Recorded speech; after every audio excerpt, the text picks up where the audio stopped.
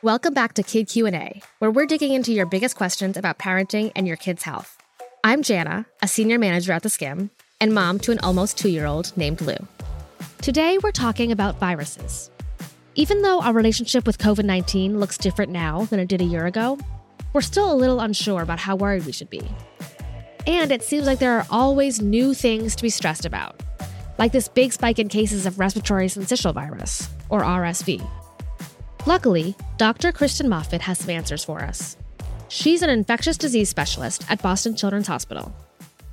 Let's get into it. We chatted last time about COVID mostly and how it affected decisions last spring. And the world is very different now, but we got a lot of questions about a COVID booster for kids. Now that children are vaccinated against COVID-19, which is so wonderful. My son got vaccinated in July and he's fully vaccinated, but at only 2 years old, he's not eligible for the booster. That said, we just heard from the CDC that kids as young as 5 are eligible. So I wanted to ask you a few specific questions. First up, will the under 5s need to get a booster at some point? And then for kids 5 and older, should parents rush out and get that shot now? In terms of the first question about boosters for under 5, it is possible that at some point in time, boosters may be recommended for children under 5. We should be getting some data about the durability of the immune response in those children under 5 who receive their primary series.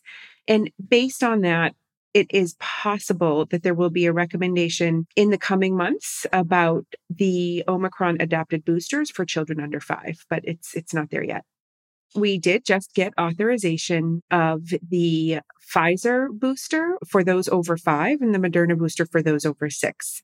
So those would be recommended for children who are at least 2 months out from having received any COVID-19 vaccine, whether it was them finishing their primary series or them getting one of the original boosters. They do not need to get a booster that's of the same brand. If their child completed the Pfizer primary series, they could get the updated Moderna booster and vice versa. And we know that these updated boosters will provide better protection, both against infection, but also against severe infection with the Omicron strain compared to the original vaccines. And we know that the immunity from those original primary series wanes over time. So I would encourage anyone who has not had one of those boosters and who's not had a vaccine in the last 2 months to pursue getting one of these Omicron updated boosters if they're eligible for it. And that's especially true for children if they are back in group settings, such as indoors and headed back into classrooms or back into indoor activities, because there's a good chance that we will see even more COVID-19 transmission as more people are moving indoors. The one group of people who I do think could hold off on running out and getting one of these boosters would be people who've had a very recent COVID-19 infection. People who've had an infection within the last 3 months, that infection was most certainly due to an Omicron strain. And it's reasonable to allow about 3 months of time for the immune response to natural infection to have completely matured before going out and getting one of those boosters, because we know immunity from natural infection wanes over time as well. So those are my general recommendations for families right now. And any other questions they can absolutely review with their pediatrician. Got it. Thank you. That's super helpful. I know lots of questions as the guidelines change, so I really appreciate it. Yes. And as far as flu season coming up, not just COVID, I feel like the pandemic made us totally rethink all of our risk around all contagious diseases like flu, even the ones that we thought of as, relatively low risk in our previous pandemic life, which is definitely, it's been good in some ways for us to be more careful, wash our hands more often. But sometimes it's hard to know if we're being too afraid and too cautious. So what's your advice for parents who are trying to figure out the best course of action for the virus season this year? Is it better to keep on hunkering down, or should we treat the risk of flu and RSV the same as we have now started to treat the risk of COVID? Yeah, I think it's a great point. I think we collectively, as a global population, and then certainly here within the US, have never collectively been through the experience of knowing so intimately how a respiratory viral season was unfolding. I mean, we basically had been in an ongoing respiratory viral season with one specific virus for 2.5 years now. So I think it's really caused us to rethink other respiratory viruses and what can be done to keep ourselves safe from them. One thing that became very clear from this pandemic is that a lot of the practices that we were using to avoid getting COVID-19 are very effective at avoiding other respiratory infections. We saw really record setting low numbers of influenza infection, RSV infection, and other respiratory viral infection. Bacterial pneumonias even were lower than usual during the COVID-19 pandemic. I think every family needs to sort of do a little bit of a recalibration and maybe have a conversation as parents or as a family about what your risk tolerance is. Is there anybody in the family who has any underlying conditions that puts them at higher risk for getting a severe infection with any of these respiratory viruses? Is there anybody in their immediate circle of close friends and family who has any of those risk factors? And I think once that's established and once a family has some level setting around what their own risk tolerance is, I think they can move forward with trying to really get back to life as normal with a few additional considerations. Those might include if you have scheduled time coming up that you're going to maybe be visiting with elderly grandparents or visiting with somebody indoors who may have one of those underlying conditions that puts them at higher risk for severe infection, maybe the family collectively buckles down for the 7 days before that planned meetup to really avoid exposure to respiratory viruses as much as possible. That may mean that the parents are going to put a mask back on when they're headed into the grocery store or they're going to be in crowded indoor areas. Maybe they fold COVID-19 home testing into their routine for the day or two, and then maybe the day of that visitation with an individual who they consider high risk.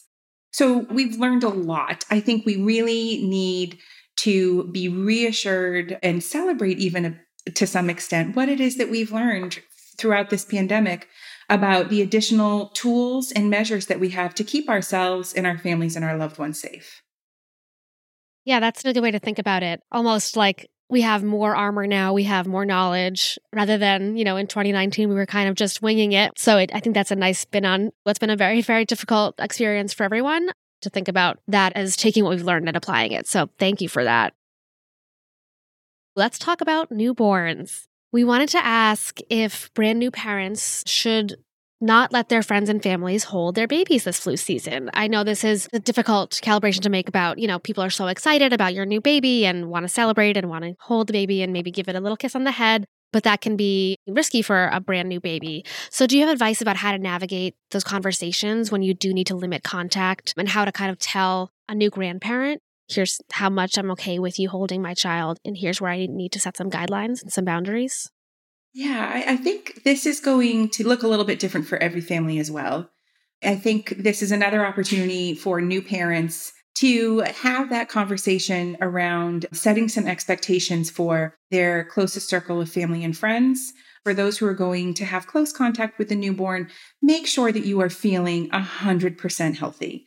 If you have a little bit of what you think are just mild cold symptoms, don't assume that those are allergies. Maybe take a pause, give it 24 to 48 hours to see how those symptoms unfold. Maybe even do a COVID-19 test if possible, and certainly avoid contact with the newborn infant while those symptoms really sort themselves out. And then I think it really comes down to, again, parents assessing what their risk tolerance is for their newborn. If that means asking grandparents who maybe they worry that these are grandparents who have a lot of potential exposures to respiratory viruses based on either what they do for work or what they do socially or how they live their lives.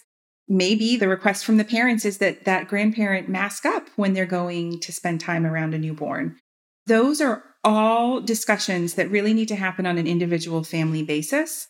I know it can be uncomfortable, but those first 2 months in particular of a newborn's life really are particularly important ones in terms of how much more susceptible they are to infection. And it's a relatively short period of time for a 2-month-old to get through that first round of immunizations with their pediatrician and to be feeding and growing and doing everything they need to do from that 2-month period and on. You can start to, I think, breathe a little easier, maybe let up a bit on those restrictions and that degree of caution after that time point. But it, again, will really be based on every family's level of risk tolerance and what they're comfortable with in terms of exposure for their newborn. That makes sense. Those early days are certainly so nerve-wracking. Everything is so new and so scary. And so that's great advice. I have another question about just generally viruses, one that I relate to very much. How can a parent know if a virus that seems routine, just, regular cold symptoms, a fever, nothing too crazy, is actually more serious? And when is the right time to call the doctor? I have, had my child get a little sick and you're like, oh, I think it's probably nothing. But you have a voice in your head saying, what if? When do you know that you should call the doctor? Yeah. Well, first, I would say that if it is causing you stress, it doesn't hurt to make a phone call. You can always start with a phone call to your pediatrician's office any time of day. Someone is answering the phone and able to respond to your specific questions and even give reassurance over the phone. But also certainly detect whether there is something concerning that you as a parent are seeing that does warrant a bit more action and maybe an evaluation. But in general, if a child is having an illness with a fever, those are, of course, very common, extremely common in children who are attending daycare, for example. It is completely reasonable to start with fever-reducing medication. Every child looks uncomfortable. They're probably fussier than usual when they have a fever. Think about being an adult with a fever and how miserable that makes you feel. So it's really important to try to get the fever down and then really assess your child's behavior and temperament once the fever has come down. If once the fever comes down, they perk up quite a bit, they're interested in drinking something, they're interested in playing again, even if it's not quite their regular level of activity, that likely means that there is nothing serious going on. It's the kind of thing that could wait until you call your pediatrician's office when they're open in the morning and really take next steps from there. Respiratory illnesses, by and large, can be managed at home with supportive care, like keeping your child hydrated, keeping their fever under control. If it's a respiratory illness with a fever, you breathe faster and your heart rate is higher when you have a fever. So that's another good reason to try to get a fever down. Again, this may vary a bit depending on if your child has any underlying conditions, like asthma, where they could get into trouble with a respiratory virus much more than a child without asthma. It's important to take those things into consideration. But if those things have been relatively well controlled for, and you're watching your child's breathing and it looks like they're working harder than usual to breathe, or it looks like they're breathing at a faster rate than normal, don't hesitate to at least make a phone call to your pediatrician, if not have them evaluated in urgent care or an emergency department setting. Any illness with either fever or respiratory symptoms, certainly any gastrointestinal illness with nausea and vomiting, can make a child more susceptible to dehydration. And so what's really important with any of those illnesses is to keep really encouraging your child to drink well. It's okay if their appetite for solids has dropped a bit when they're trying to fight an infection. They will be able to sustain with a lower caloric intake, even for a few days. But what really is critical is that they are keeping up with their hydration. And signs of dehydration would mean that they haven't either gone to the bathroom to pee or made a wet diaper in more than 6 to 8 hours. If when an infant or a young child is crying, they don't seem to have any tears. If their tongue looks really dry or their lips look sort of dry and sticky, any of those signs could be signs of dehydration that should be attended to immediately. Got it. This is so helpful. I think the first time seeing my child sick, just not wanting to eat, even though I know when I'm sick, I don't want to eat. It seems so much more like an emergency, just normal sicknesses. So it's so great to hear from somebody who knows that that stuff is normal and that as long as dehydration is not a concern, that those things will resolve. Thank you so much. This has been such a wonderful conversation. I think we've learned a lot. So I want to thank you again so much for hopping back on with us. Sure. Yeah. Happy to be here. Thanks for listening to Kid Q&A. We've got another episode coming tomorrow, and it's all about a topic that drives us crazy and sparks endless debate: sleep. This episode was skimmed by me, Jana Pollock, along with producer Alacia Key and the Skims head of audio, Braylon Brashear. Our senior audio engineer is Andrew Calloway, and he mixed this episode with Ellie McAfee-Hahn and Ko Takasugi Chernovin.